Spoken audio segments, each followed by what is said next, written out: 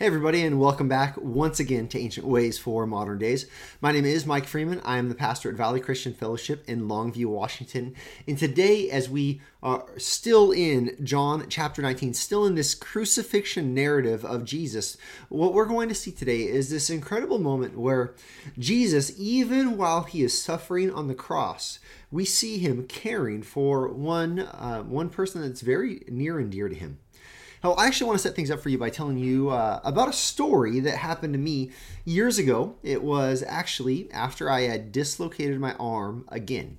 When I was younger, I had a habit of dislocating my arms a number of different times and ended up having some surgeries to help that out. But there was one time in particular that I had dislocated my arm, my shoulder, and it had been just jostled so far out of the socket that the nurses were having a difficult time actually getting it back into the socket. In fact, I remember sitting there in the waiting room, and my then girlfriend, now wife, was there, as well as one of my best friends at the time. And my girlfriend, she was just very concerned. She wanted all the details, and she and my friend, they were talking, and they were talking, and they were talking, and as they talked, I just was sitting there, and I was just in a tremendous amount of pain until it got to the point where there are different versions of this story. There's my version and her version, but my version is it got to the point where I just very gently and politely asked them to please stop talking. Now, I'm not sure why my wife remembers it slightly different, with maybe a little bit more aggressive tone from me, but I just remember being in excruciating pain, and as they talked, it just it did not help anything at all.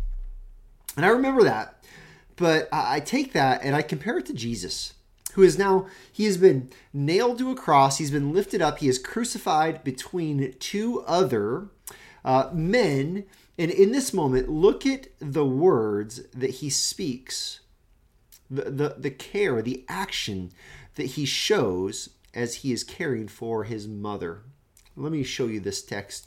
John chapter 19, verse 25 to start. It says, "But standing by the cross of Jesus were his mother and his mother's sister, Mary the wife of Clopas, and Mary Magdalene.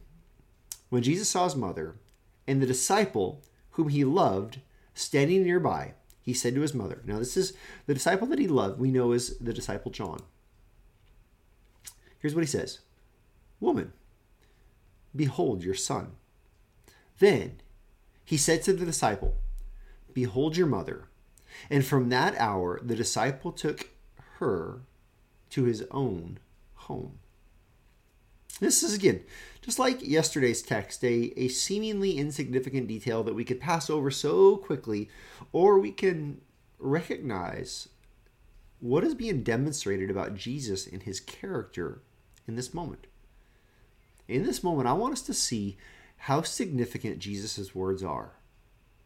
Instead of telling them all, "Hey, will you guys stop crying so loud? I'm in a lot of pain and this isn't helping." Instead of any other kind of phrase, here's what Jesus does. He looks and he sees his mom, heartbroken. I can't imagine a mother in that moment seeing her son being crucified.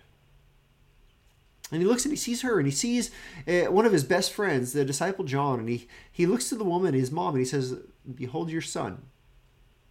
And then he says to the disciple, "Behold your mother."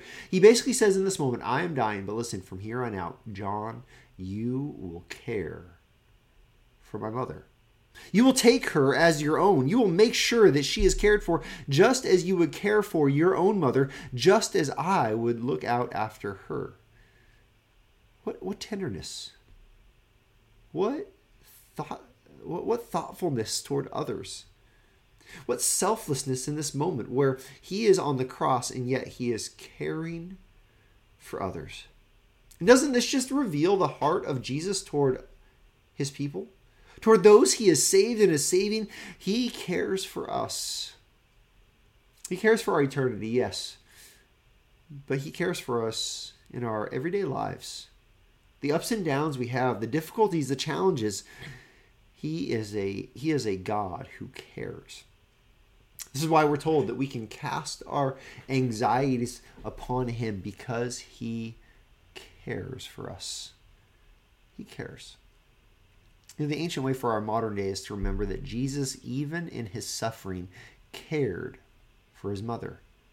This means that you and I, even in our difficulties, Jesus cares for us, but also as those who follow in the footsteps, who are becoming more and more like Jesus. This means that even when we suffer, even when life is hard, even when it's not working out the way we would like it to work out, we also can be like Christ, who cares, even in his suffering.